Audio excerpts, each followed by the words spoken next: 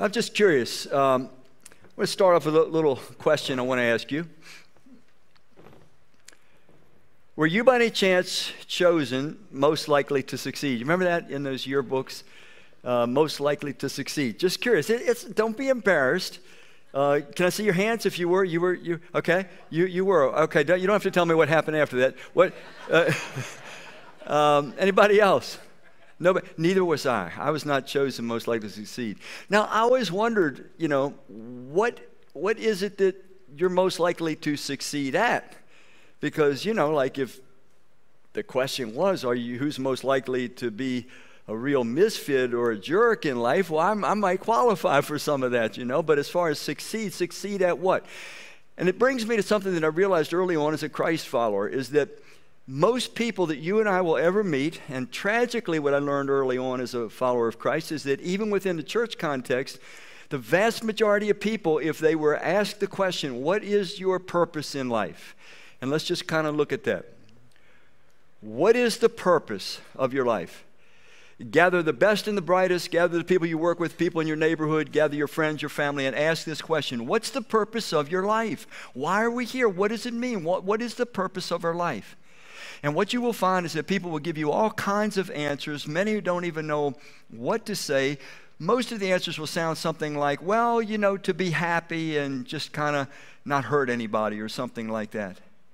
But then I found that, like I say, as a early on Christ follower, the Christians didn't have a clear answer to this. And we of all people should be able to say very quickly, this is the purpose of my life. I know exactly what the purpose of my life is. The purpose for my life is the same as the purpose for your life, at least to some degree. And it's stated very clearly in various ways in God's Word.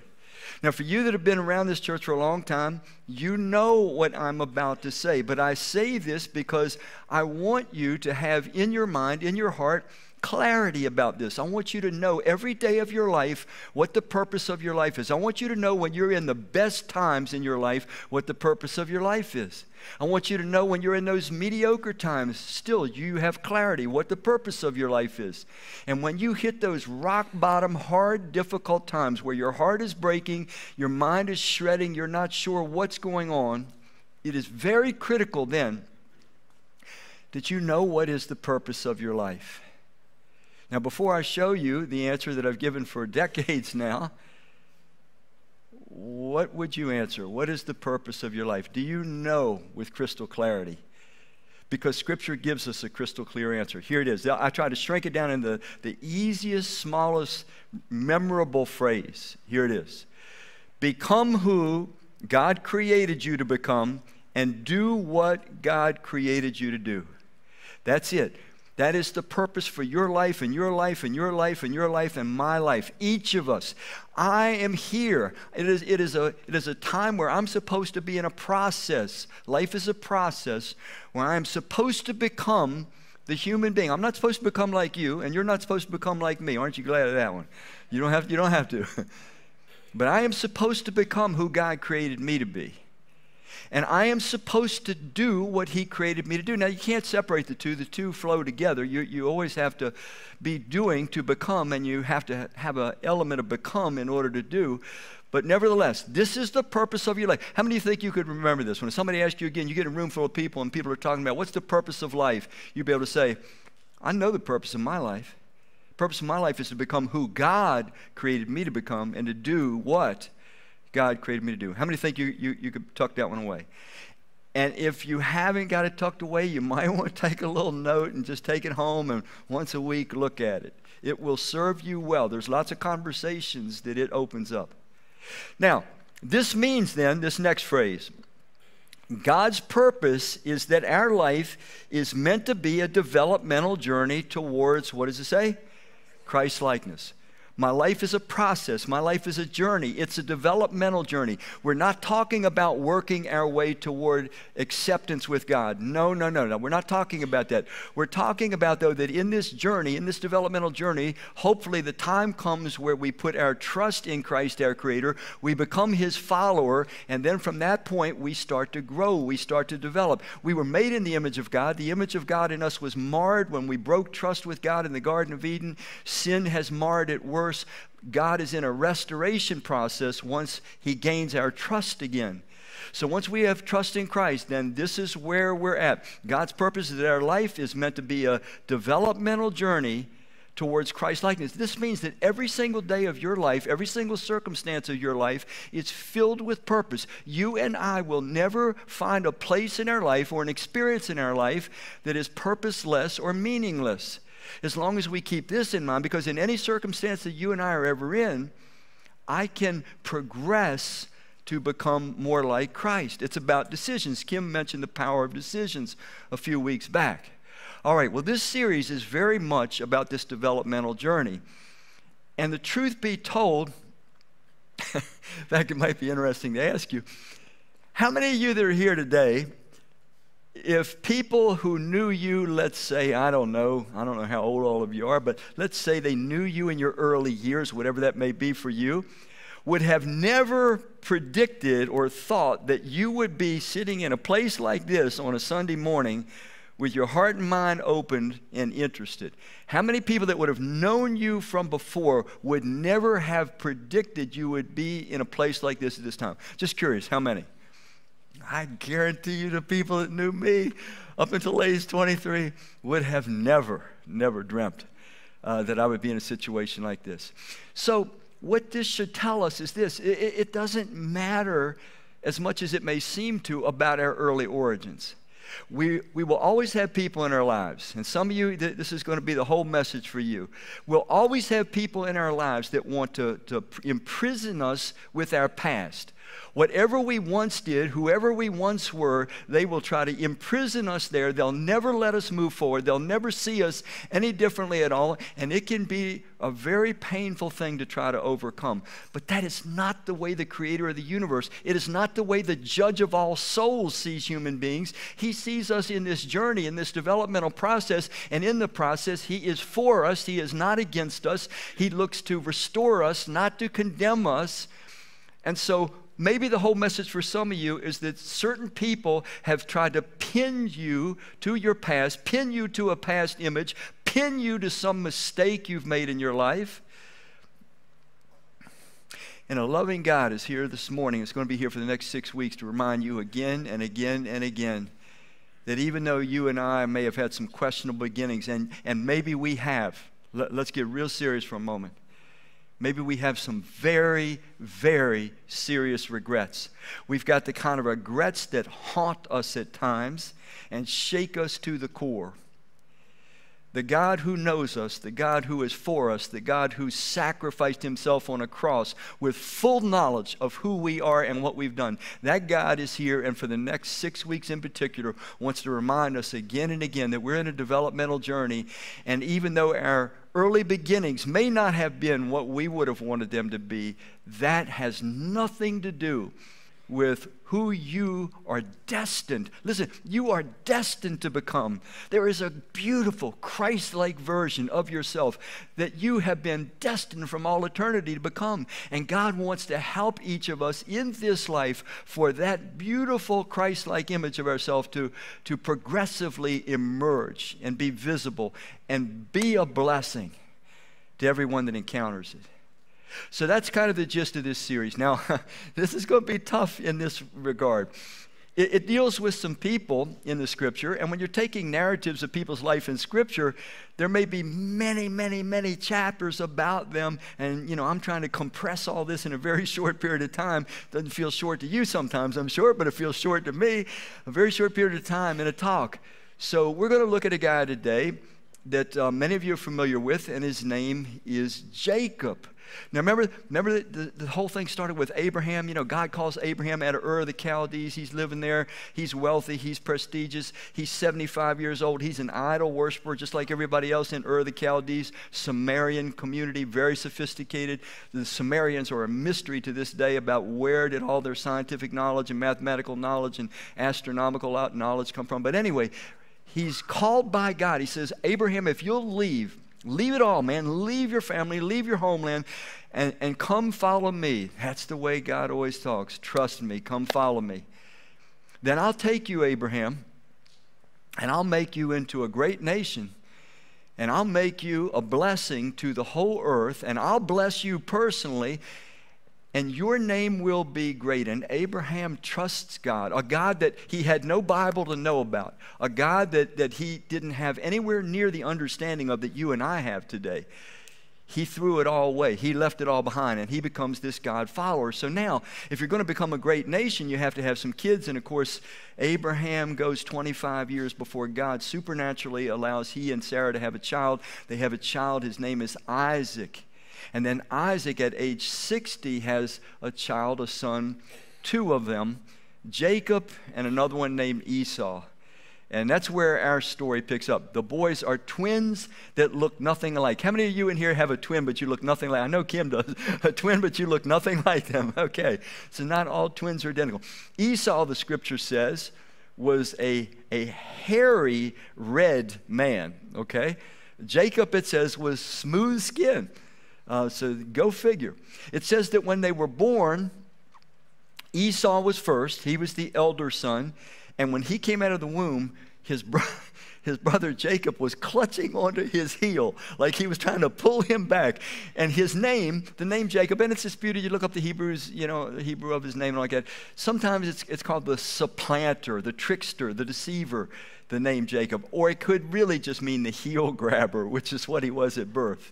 Edom, Esau's name, Edom, it just means red. He's just like, how many of you have ever known a guy named Red? Kind of a nickname, but that's what his brother's name was. Anyway, that's where our story starts. So it's going to be a little difficult. I'm going to have to jump from scripture to scripture. I can't possibly read you multiple chapters, and so I kind of want to just pick up where we can. So let's go now to our first section of scripture. Genesis 25 is where the story starts. The Lord said to her, the her is Rebekah, the mother of these two. Two nations are in your womb. This is while she was pregnant. They were jostling around even in the womb, as scripture says. And two peoples from within you will be separated. One people will be stronger than the other, and the older will serve, what does it say? Now that was a switcheroo.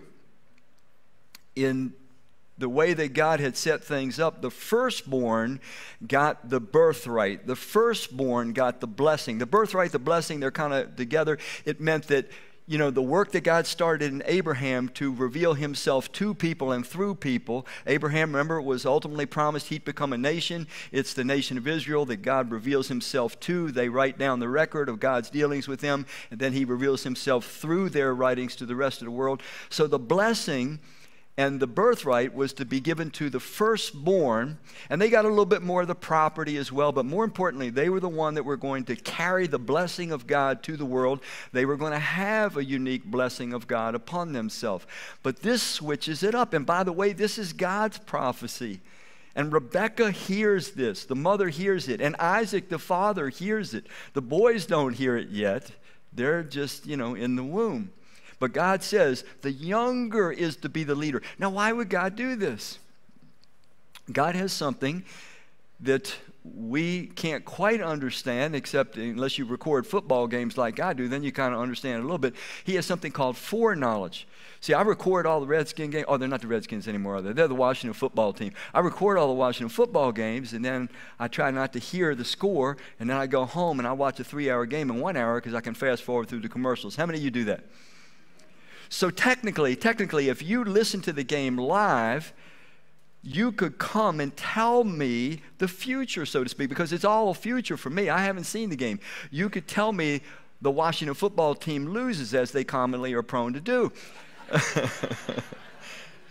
and you could even tell me the exact score and how it happens. Now, here's the question. You have foreknowledge. You saw it. I haven't saw it. I'm still waiting to see it. Did you cause them to lose? No. You just saw it in advance. God has foreknowledge. Foreknowledge is not causation. God doesn't cause us to do things. He doesn't cause Esau to become a man who, frankly, is not a bad guy at all, but he has no spiritual interest. But he did know that Jacob of the two, though he was a rascal in his origin, in his beginnings, that he was the more spiritually minded man, that he was the one that would be able to handle the responsibility of taking on the blessing of Abraham and finally becoming the hub of the nation of Israel. We'll see in this talk that God eventually changes his name. So here they start out. Now, I got to fill in some blanks because where I go from their birth here, I'm going to have to fill in about 71 years. So here's what essentially happens. Evidently, Rebekah starts trying to help God fulfill this thing. She wants her young boy. She favors Jacob from the start. Isaac, he favors Esau from the start. Esau becomes this hunter, fisher kind of a guy, an outdoorsman, and Isaac loved that because he would bring him, home game, and he would cook him up stew, and, he really got off on the stew, I guess. And Jacob was just kind of a calm, contemplative sort of a guy who hung around the house a lot. Now, at one point, Esau comes in from a hunting trip, and he's starving, he's famished, and he says to his brother Jacob, he says, man, make me some stew, because Jacob was already at home kind of cooking some stew. He says, give me some of that stew, and Jacob says to him, he says, yeah, I'll give you some stew if you give me your birthright. And Esau says, birthright, smirthright, who cares? I'm starving. If I die, it's not going to matter anyway. Yeah, you got it. You got the birthright. So here's Jacob already being the trickster, being the deceiver, being somebody that's always looking for an angle. Later on, once again, Isaac thinks that he's dying. It's kind of a humorous thing because the man lives another 80 years, but he thinks he's dying and he's lost his sight. So he calls Esau and he says, Esau, fix me up some of that stew you make that I like so much so that I can give you the blessing. Jacob had already stolen the birthright, but he still wanted the blessing. So Rebekah hears this, and as Esau goes out, she tells Jacob, she says, okay, come here. Here's what you got to do. Let me put these animal skins on your arms. It's kind of a comedic scene. These animal skins on your arms and on your hands, because remember it said Esau was a hairy man. He had lots of hair on his body. Jacob did not. And she takes Esau's clothes, because evidently they had a smell in them that Isaac would recognize. And so she brings Jacob. She has Jacob go and tell Isaac that he's Esau. And he gives the blessing to him. And when Esau comes in and realizes that his brother has tricked him yet again, taken his blessing from him, he just weeps. It's a really sad scene. He just weeps and cries. And he says, Father, don't you have more than one blessing? Can't you bless me too? And Isaac just says, I did what I did. It was kind of like a prophetic thing. The Spirit of God moved him. But then the scripture says at that point, Esau determined in his heart that he would kill his brother. And so this was serious. It was not just a moment of anger. He was waiting until his father died, the scripture says, that he would kill his brother. Now, like I say, the ironic thing is Isaac thinks he's dying, but he lives another 80 years. He's not anywhere near death. But at this point, Rebekah knows this is danger. So she goes to her favorite, Jacob, and she says, okay, you got to run. You got to split. Your brother's going to kill you. Go to my brother. Go to Laban, my brother, in Haran. Stay there until your brother cools off, because he's definitely out to kill you. So that's where we pick up this next scripture. This is now, Jacob is running for his life to Haran. On the way, God, in his mercy, though he's been so deceitful, such a rascal, he didn't have to do any of these things to his brother. God still is with him. He had a dream. He was in a place that he eventually names Bethel, because the place he believed was the place of the gate to heaven.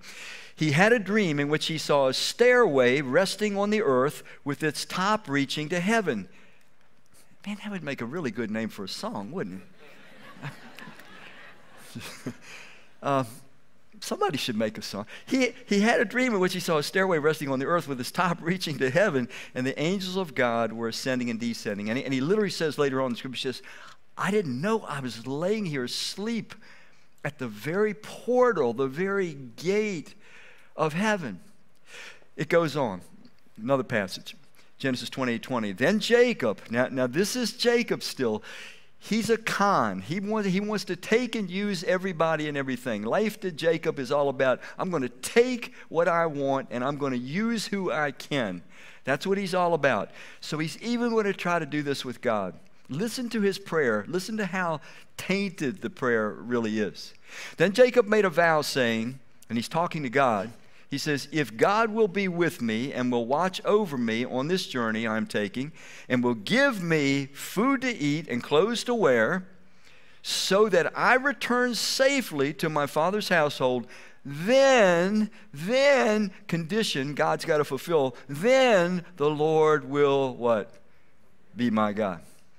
The Lord's God, his God, my God, everybody's God, whether we recognize it or accept it or not. But Jacob is trying to con God. He's all about taking. He's all about using everyone and everything. He doesn't really trust God in the pure way. He's trying to con God, work a deal with God. I'll do this for you if you do this for me. And this stone that I have set up as a pillar will be God's house, and of all that you give me, I will give you what? A tenth. So he's kind of, you can picture Jacob kind of doing one of these. I'll tell you what, God, you keep pouring the blessings on me. You bless me, prosper me financially, and I tell you what I'm going to do for you. I'm going to give you a tenth of everything you give me. He's trying to con God.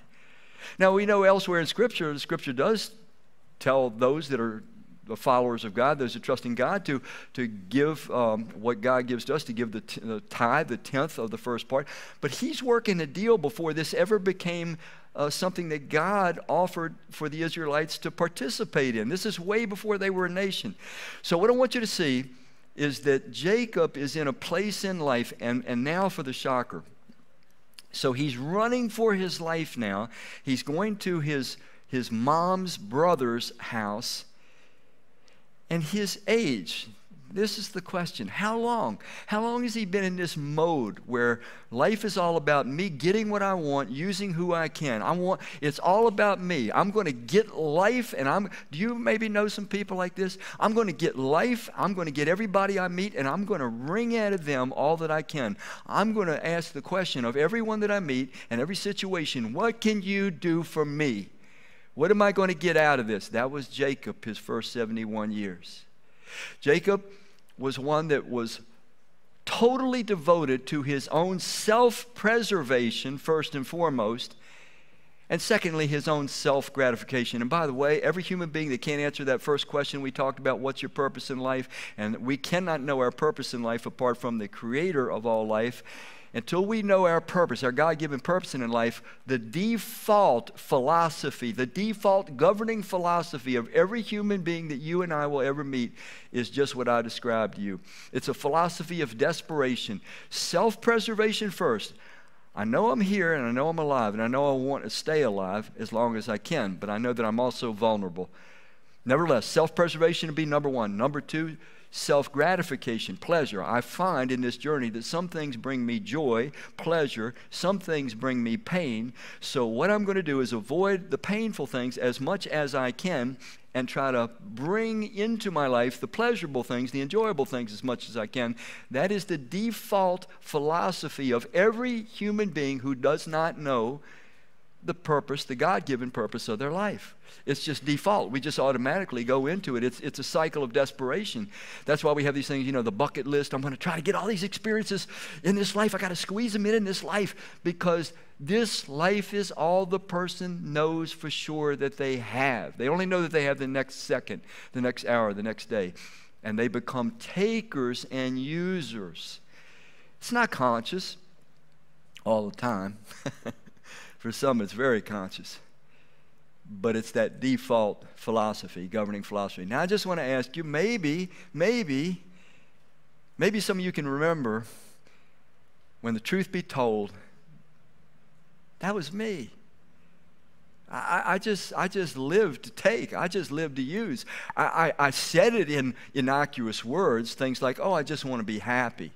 But the truth is I was ultimately completely selfish and self-centered and self-absorbed and really didn't care much about anyone or anything except to the degree that it contributed to me, my happiness, my prosperity. Maybe some of you can remember that season in your life. Second question, this is harder. Truth be told, that's exactly where some of us are at today. We don't really want to think about it. We don't want to believe it. We've had some people tell us this in various ways, but it's kind of insulting. It's kind of hurtful. We just resist it. We fight against it. We've got reasons. We've got excuses. We've got explanations. But the truth, maybe the Spirit of God is saying, will you just be still for a moment and let me lovingly... God loves us even in that selfish condition. He was still with Jacob. He was showing supernatural affirmation to Jacob, even though Jacob was trying to run a con even on God. I had a guy years ago. He literally did this. He bought a ticket. What do you call them? The big where you can win millions of dollars. Lottery. Yeah. He bought a lottery ticket. And he got a bunch of other people, and they laid it in the center of the bed in his bedroom. And he had them all get down on their knees, and they prayed around the lottery ticket that if God let them hit the lottery, he was going to make sure that he got it, gave a tenth of it back to the work of the Lord. Didn't work. Didn't work. I'm not going to ask you if you've ever tried that one on God, but it's kind of like what Jacob did. But that question, you see, here's what happened in between. You see, Jacob, by trying to take everything that he could for himself and use everyone, including his brother, he ended up losing everything. He had to run. He had to leave his home. He has to go into a foreign land. He will be in that foreign land for 20 years. And boy, will he learn some things about life over the next 20 years. Listen, some of you got to hear this. God's making you uncomfortable because you know in your heart of hearts you're in that stage right now where it's still, I'm taking and I'm using, I call it other things, but the truth be told, it's all about myself, my desires, and I still think I can get what I want. You won't. It's impossible. It's not the way life works. It's not the way God wired us. We're made in the image of God. We are made to be a different kind of a being, not takers and users. Well, let's go to see the second stage of Jacob's journey, his developmental journey. He didn't start off very well. James 3:16 reminds us of the danger of being self-absorbed in our approach to life, where you have envy and selfish ambition. It's all about me. It's all about my goals. It's all about my dreams. It's all about my desires. There you find disorder. Jacob had plenty of disorder. He had to run for his life. His own brother was going to kill him. Everything he thought he was winning and taking, he ends up losing. And what does it say? Evil prayer. You see, when I make myself and my desires the center of my life, it will produce all kinds of other destructive practices, which God calls sin. It's inevitable. It's just the way it works. When I am a being that is created to have Christ as the center of my life. My Creator is meant to be the center of my life. When He's the center of my life, my character is progressively purified. I learn how to love God's way, live God's way. But when I make myself the center of my life, and by the way, we can make ourselves the center of our life without knowing it. How many of you know people that they are so utterly self-absorbed that it almost gags you to interact with them, but they are clueless about it? How many know some people like that? Don't look at them now. Don't look at them. And I've been, and probably to various degrees still am, because this developmental journey is a purification process, always pulling us toward God and His way of living and loving, and away from selfishness, which is our default mechanism. So anyway, let's go on to the second part of this journey. From taker and user to take and use. Pause there for a minute, Sarah. We're going to see that Jacob on his journey, and he's 71 years old. We get the impression when we read this chapter where, he meets up finally with Laban, his uncle, and Laban's daughter. We get the impression that he's this young, strapping young man. He's not. He is 70. I just turned 71 last week. He is my age when he ends up in Padan Aram, where his uncle lives. Now, he lives to be 147. So technically speaking, he was just kind of, halfway in life. But He's not this young, strapping fella that ends up here in the place. So if you read early chapters in Genesis where he gets there, in Genesis 28, there's this well, and all these shepherds are waiting around for the well to be opened. There's this huge, heavy rock on the mouth of the well.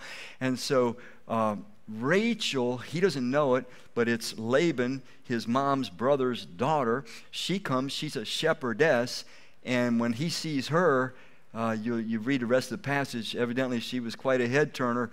He wants to go and be noble, so he unstops the well, rolls this big, huge stone away, and gives water. And then he realizes who she is. And he kisses her, and they weep, and she takes him back to meet her dad, his uncle.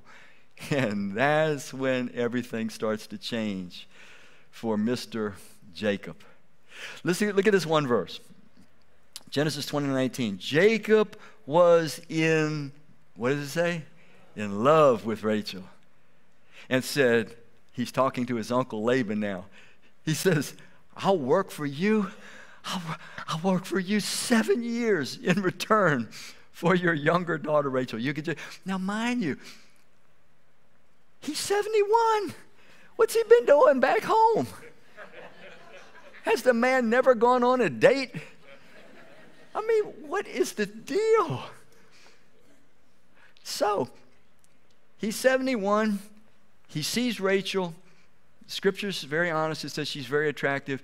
He falls stupid, blind, head over heels in love with her.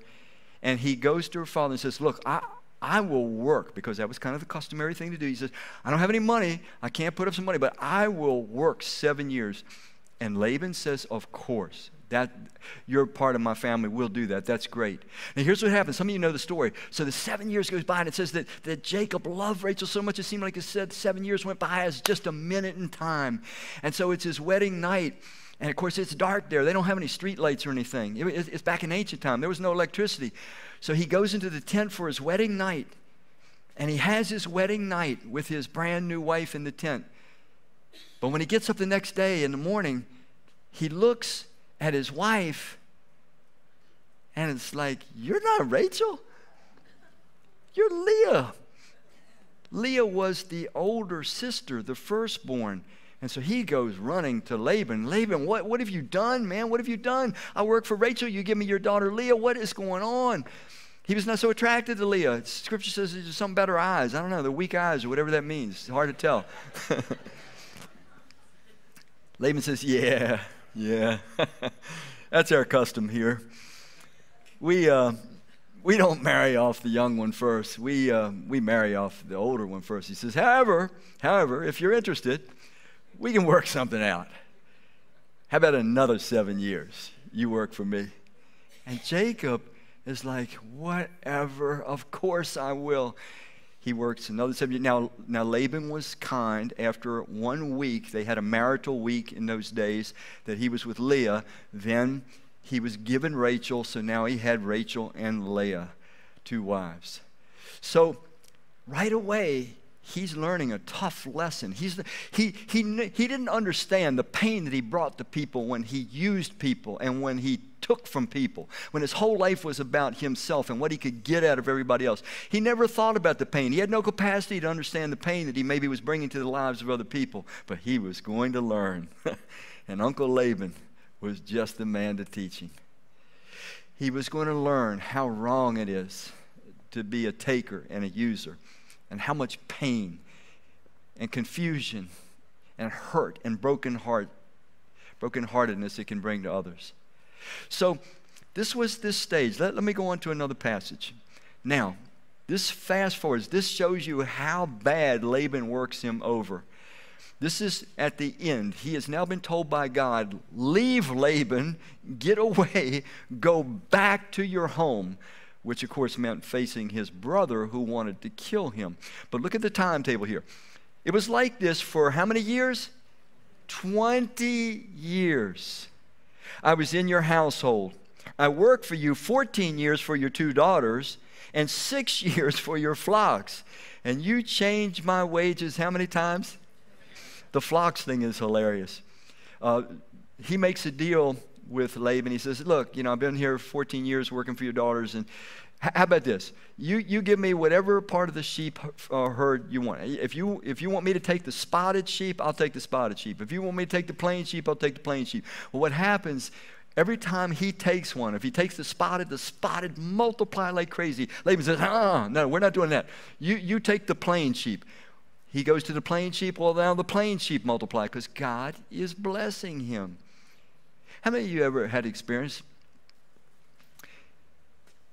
You usually don't know it when it happens, but you usually are given the ability to look back and see it. You were blessed by God even though you in no way, shape, or form deserved it at all, but you look back and God was disproportionately for you, protecting you, blessing you, and you were doing everything to sort of contradict the way he wanted your life to go. But in spite of it all, he kept. I want to ask you to raise your hands on that because I know that experience too. God is just good. He's good beyond our ability to comprehend. I worked for you 14 years for your 2 daughters, 6 years for your flocks, and you changed my wages 10 times. Now, this is when he's going back home. Okay? It's been 20 years. 20 years he has experienced what it's like to have someone else take from him and use him. And it changes him. Now, there's 2 things in this portion of his life that are critical to understand. The first thing that changed Jacob from being a taker and a user was when he fell in love. I don't know why he didn't fall in love for the first 71 years. I have no idea. But when he fell in love, his selfishness was starting to be broken down.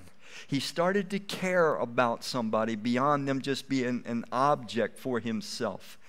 And then, of course, if you read on in the passages, he has children. He has quite a few children. He ends up having 12 before all is said and done. And when you start adding others that you are going to care for, it pulls you out of your selfishness. How many of you here have children? When you had your children, did your life change forever? Did it pull you away from the time for yourself and things for yourself? It just does. It just helps us to break the cycle of ourselves. Now, I'm not saying that you can't be single and be unselfish. I know some single people that are way more unselfish and loving and giving than those that are married with umpteen kids. I'm just saying God involves other people in our lives to help us break this cycle of selfishness that we all tend toward. So now he's going home, but going home means he's got to face Esau. Esau's a bad, rough, tough guy, and he wants to kill him. And so he has leading from God. It's okay to go home, but he's still scared. And in Genesis 32, and you can read it sometime here, he prays, well, the first pure prayer that I hear from Jacob. He says, God, in essence, it goes like this. He says, I'm desperate. I've got nothing. If Esau wants me, he's got me. I have nothing. I've got all these kids and flocks. I'm just a sitting duck. God, I'm begging you, please, for the sake of the children and the women, please, God, please rescue me from the hand of my brother Esau. And his answer to the prayer is, so he kind of keeps his wives and his children behind and his flocks, and he goes ahead, crosses a river, and he's ready to face his brother Esau. But as he's trying to get a night's sleep, a man comes, wakes him up in the middle of the night and starts fighting with him, wrestling with him. I kid you not, read it on your own. And this guy won't let him go, and then Jacob gets ticked off and he won't let the guy go, and they're fighting like crazy. And they're fighting until the very break of sunup, and Jacob won't let this guy go. Now he's determined, and he realizes this isn't just a human. This is more than a human. And he realizes, indeed, he's been battling the entire night with God. He had been battling with God the entirety of his life. He just never really thought about it. Maybe it's just possible that some of us in here, the truth be told, we've been battling with God for most of our life. We don't like the way he wants us to do certain things in our life. And we have been pushing back and fighting and wrestling. And finally, in this battle, the being, which we find out is God himself, dislocates his hip socket. And I suppose he went around with a limp for the rest of his life, but he knew that it was the limp that God gave him, and that's a good thing. Jacob needed to recognize his weakness, his brokenness, before God could start this dynamic change process in him. When he breaks and he says, will you just bless me? He got to a place in his life where he knew that he needed the blessing of God, and he wanted the blessing of God more than anything else. Then God says, okay, and now I'm going to change your name. Your name is not going to be Jacob anymore. Your name is now Israel. The promise goes back to Abraham. I'm going to make you a great nation, Abraham. You're going to be a blessing to the whole world. Israel, Israel. The 12 sons become the 12 tribes of Israel. Your name is Israel. What does Israel mean? Well, there's all kind of all kind of thoughts about what Israel means. When you look at it in Hebrew, it's kind of more of a sentence than one word. And essentially what it means, if you break it down, is the one who turns the head of God. In other words, the one that God says, I'm watching you. I hear you. I hear you when you pray. I'm for you.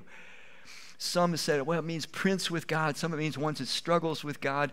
Yeah, it's 3 different Hebrew words, put them together. It's a little difficult even for the great scholars to put together. But essentially, that's it. He changes his name. When you and I come to that season where we start to know the pain that we have brought to others, and all of a sudden we want the blessing of God, God can really start to change who we are. And that puts us into this next passage. The man said, your name will no longer be Jacob, but Israel. It wasn't a man, it turns out. It was a Christophany. It was Christ pre-incarnate, some 1,800 years before he came to this earth as Jesus of Nazareth. Because you have struggled with God and with humans and have overcome. So Jacob called the place Peniel, saying, it's because I saw God face to face, and yet my life was spared. So if you know the scene, he goes and he faces up with Esau. And I got to imagine he's scared to death, but Esau is just a good old guy. He didn't have much of a heart for God, but he was basically a good old guy. I'm just curious, how many of you know people like that? Truth be told, they don't have much interest in God, but they're just good old guys. I mean, they wouldn't hurt anybody.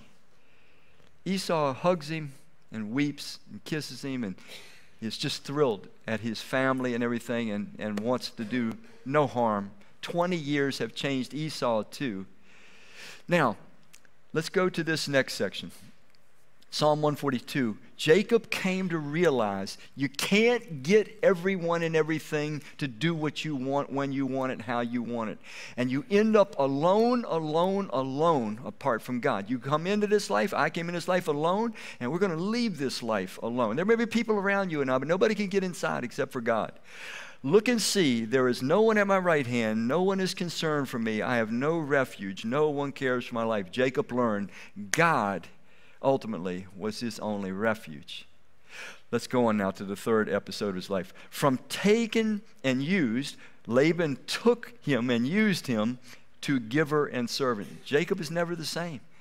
When he goes back home now, he is the ultimate family guy. He loves his family. He loves his kids. He has Joseph in his old age, and he loves Joseph too much. In Genesis 37, it says he favored him so much that the rest of the brothers became jealous, and they hated Joseph because the father favored him. Did any of you come from families where parental favoritism was obvious? Is that too difficult to say, raise a hand to? How many came from families like that where, okay. And I'm betting it made you angry, it caused you pain, and it might still bother you to this day. This is for the rest of us to hear how critical it is for parents to be equal in their distribution and expression of affection for their kids. Anyway, from taken and used, here we go back to, if I could just slip back to that, Sarah, one more time. From taken and used to giver and servant. Now, giver and servant is who we were designed to be. God, Christ, is the greatest giver and servant in the universe. And that earlier question about, am I the one to succeed, or am I the one chosen most likely to succeed? Well, success for success for a human being is when I start to become a giver like God and a servant like God. That's how you and I should measure success. Not by how much we have in the bank, not by how much property we have, not by how much prestige we have, not by how many records we've set. None of those things mean anything. It's this: am I ever becoming more like God in that I'm a giver and a servant? I don't walk through life saying, what can you do for me? But I walk through life saying, what can I do for you? I don't walk through life saying, what are you going to give me? How can I use you? I say, what can I give you? What can I do for you? Folks, some of you know there's a tremendous blessing when you get to the place in life where you frankly don't need anything from anybody anymore. You desire to give something to everybody you encounter, and you joyfully like to contribute, but frankly, you don't need anything back. If you get it, it's cool. It's wonderful. It's icing on the cake. That's a stage of development. Jacob starts to move into that stage, and he's there for a long, long time. Now, let me go to that verse. Here we pick up his story. Now God is telling Jacob to go to Egypt. Now, this was a whole different turn of events. Why? Because there was famine in the land. He thinks his son, his beloved son, his favorite son, Joseph, is dead, but Joseph isn't dead. His brothers sold him into slavery 22 years earlier. And now Jacob has found out that his son Joseph is alive, and he's not only alive, he's running Egypt, and he has food. And so God is telling Jacob, go ahead to Egypt. And this is what we read here. I'm the God of your father. He said, do not be afraid to go down to Egypt, for I will make you into a great nation there, and I will go down to Egypt with you, and I will surely bring you back again. And Joseph's own hand will close your eyes. He's telling Jacob, he's saying, you're going to die in Egypt. And your son Joseph, he's there. He's alive. He'll close your eyes. Now remember, the promise to Abraham was he's going to make you a great nation. But a great nation, you need people. It's in Egypt over less than 400 years, but a long period of time, that they multiply, they grow, and they indeed become a nation. But it all started with Jacob willing to go down into Egypt. Let me close out his life. Next verse. Jacob lived in Egypt 17 years, and the years of his life were 147, and his life ends. Folks, do you recognize that as we sit here today, for some of us this is just church service, I understand that. But for some of us, this could be a great awakening. The God that causes everything to function in this universe, that sustains everything. He is here. He is present. He is writing your story. Your story is being written. It is going to be preserved. It will be reconsidered at God's own time. And He wants your story and my story to end ultimately like Jacob's story. He's not too concerned with how we begin. He's patient. He's loving. He bears with us again and again and again. And He's always trying to move us to becoming who we were meant to become and doing what we were meant to do. And He gives us opportunities in places like this to hear the way that He thinks and to feel intensely the way that He feels for us. Because He wants to motivate us. He wants to move us. He wants to get us out of that trench we've maybe dug ourselves into. So, let's look at a couple things. 2 Corinthians says for us, it says, see that you also excel in this grace of giving. For you know the grace of our Lord Jesus Christ, that though He was rich, yet for your sake He became poor, so that through His poverty you might become rich. Giving is at the heart of the universe. The more of a giver, the more of a servant that you and I become, the more Christ-like we are. Now I want to share a few things with you as I close. These are the life changes we observed in Jacob, and they are pretty typical for most of us. Stage one, I'll take from and use everyone and everything from myself. If you're there, don't be ashamed. It's a stage most of us go through. I'm a taker and a user. Stage two, we learn the lesson. I can't take from and use everyone and everything for myself. People won't cooperate. Life won't cooperate. It doesn't work. I'll end up like Jacob, running from my life in some kind of a way. It won't work. It breaks down. I can't make it work. I can't make life work for me or others work for me. And then stage three, hopefully, we all are in. I will give to and serve everyone and everything, not for me, for God and for good. I'm going to go through my life not looking to take, not looking to use. I'm going to go through my life looking to give and to serve, because God, that's how He is, the creator, the sustainer of the universe. And that's what is truly good. And I'm now committed to that. It's won me over. And I'm hoping that you'll say that's won you over too. I hope you can kind of look through those stages and locate yourself. I'm going to show you this in Jacob's life. His first 71 years was stage 1, taker and user. 20 years it took to break him. He was taken and used, and he felt the pain of what he brought to others. And then his last 56 years, he was a giver and a servant right up until the end. Now, I started by doing an ordination for Christine this morning. We started out. And let me tell you a little bit more about Christine. She was 34 years old before she ever stepped foot in a church or a worship service. And when she did, it was a funeral. It was a funeral for her aunt. And she said that when she was in that funeral service, that the pastor, whoever it was that was doing the service, said in so many words, God is trying to speak to somebody personally this morning in here. And Christine said that she knew that it was her that God was trying to speak to. She talked about her first 34 years. She kind of wondered, what is life all about? What's the purpose? What's the meaning? There was a kind of a restlessness, a kind of a discontent. Something was missing. Something was incomplete. And she gets it all places to a funeral. Now, the story doesn't end there. She found out later on, and that was, by the way, at a funeral for her aunt when she opened her heart to God and started her journey as a Christ follower. At a funeral, the end of one life, the start of a new one. But she found out that her aunt had been praying for her for years prior. And so these journeys, these developmental journeys, take a lot of twists and turns. And now here she is in the presence of a congregation of people being ordained as a care pastor of this church.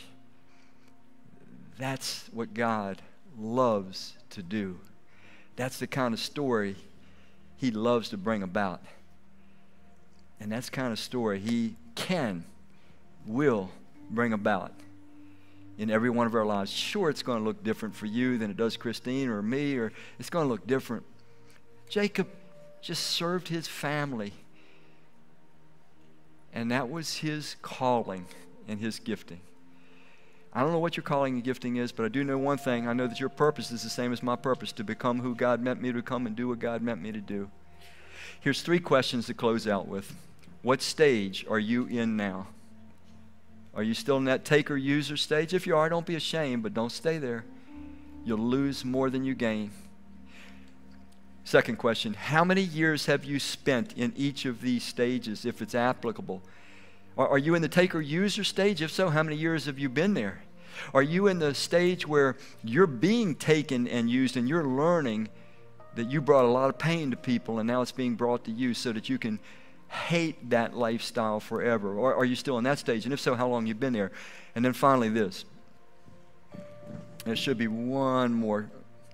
What step might you take today that would move you to another level? If you take that pattern of these 3 stages, and I think they're pretty common, what step could you take today? What decision could you make that would start you on a different level? From taker to user to being taken and used. Maybe you learn your lesson, or maybe to giver and servant. For some of you, it would mean that for the first time in your life, you got to stop just being a religious person. And you got to really put your trust in Christ and become His fully devoted follower. That's what it means to be a Christian. Nothing less than that is being a Christian. Nothing less than that is being what we call saved. It is when I trust Christ more than I trust myself, and because I trust Him more than I trust myself, I want to follow Him fully, I want to follow Him freely, and I want to follow Him forever. That's when I am born again. That's when new life comes into me. That's when my name is written in heaven. That's when I become a Christian. When I become a Christ follower. And And some of you, you're confused about this, and you've got religious ideas and religious sentiments, but you've never really become a follower of Christ. He doesn't have your trust. And your decision today would be to do what I did at age 23 and say, I don't really care what anybody else does. I am going to follow Jesus. He's worthy of my trust. He created this universe and He died on a cross for me. He loves me more than I could ever imagine. I'm going to follow Him forevermore. For some of you, that's the step that will change your level. But for others of us, maybe you can identify what stage you're in. How long have you been there? And what could you do today? Don't waste this time. Today, this moment is the time we have. It's now that the Spirit of God is causing us to think sanely. Don't lose the opportunity through pride. What would God have you to do that might move you to another level? Let's pray. Father, we thank You that You preserve these records of the lives of others that You worked patiently and kindly and gently in, and they give us confidence and they give us hope. We know that You're working out a process in all of us that are willing to trust You. May Your good Spirit move us, help us to move this day, that we can join You in this beautiful journey to become the Christ-like human beings You've always intended us to be. I ask it in the name that is above all names, the Lord Jesus Christ. Amen.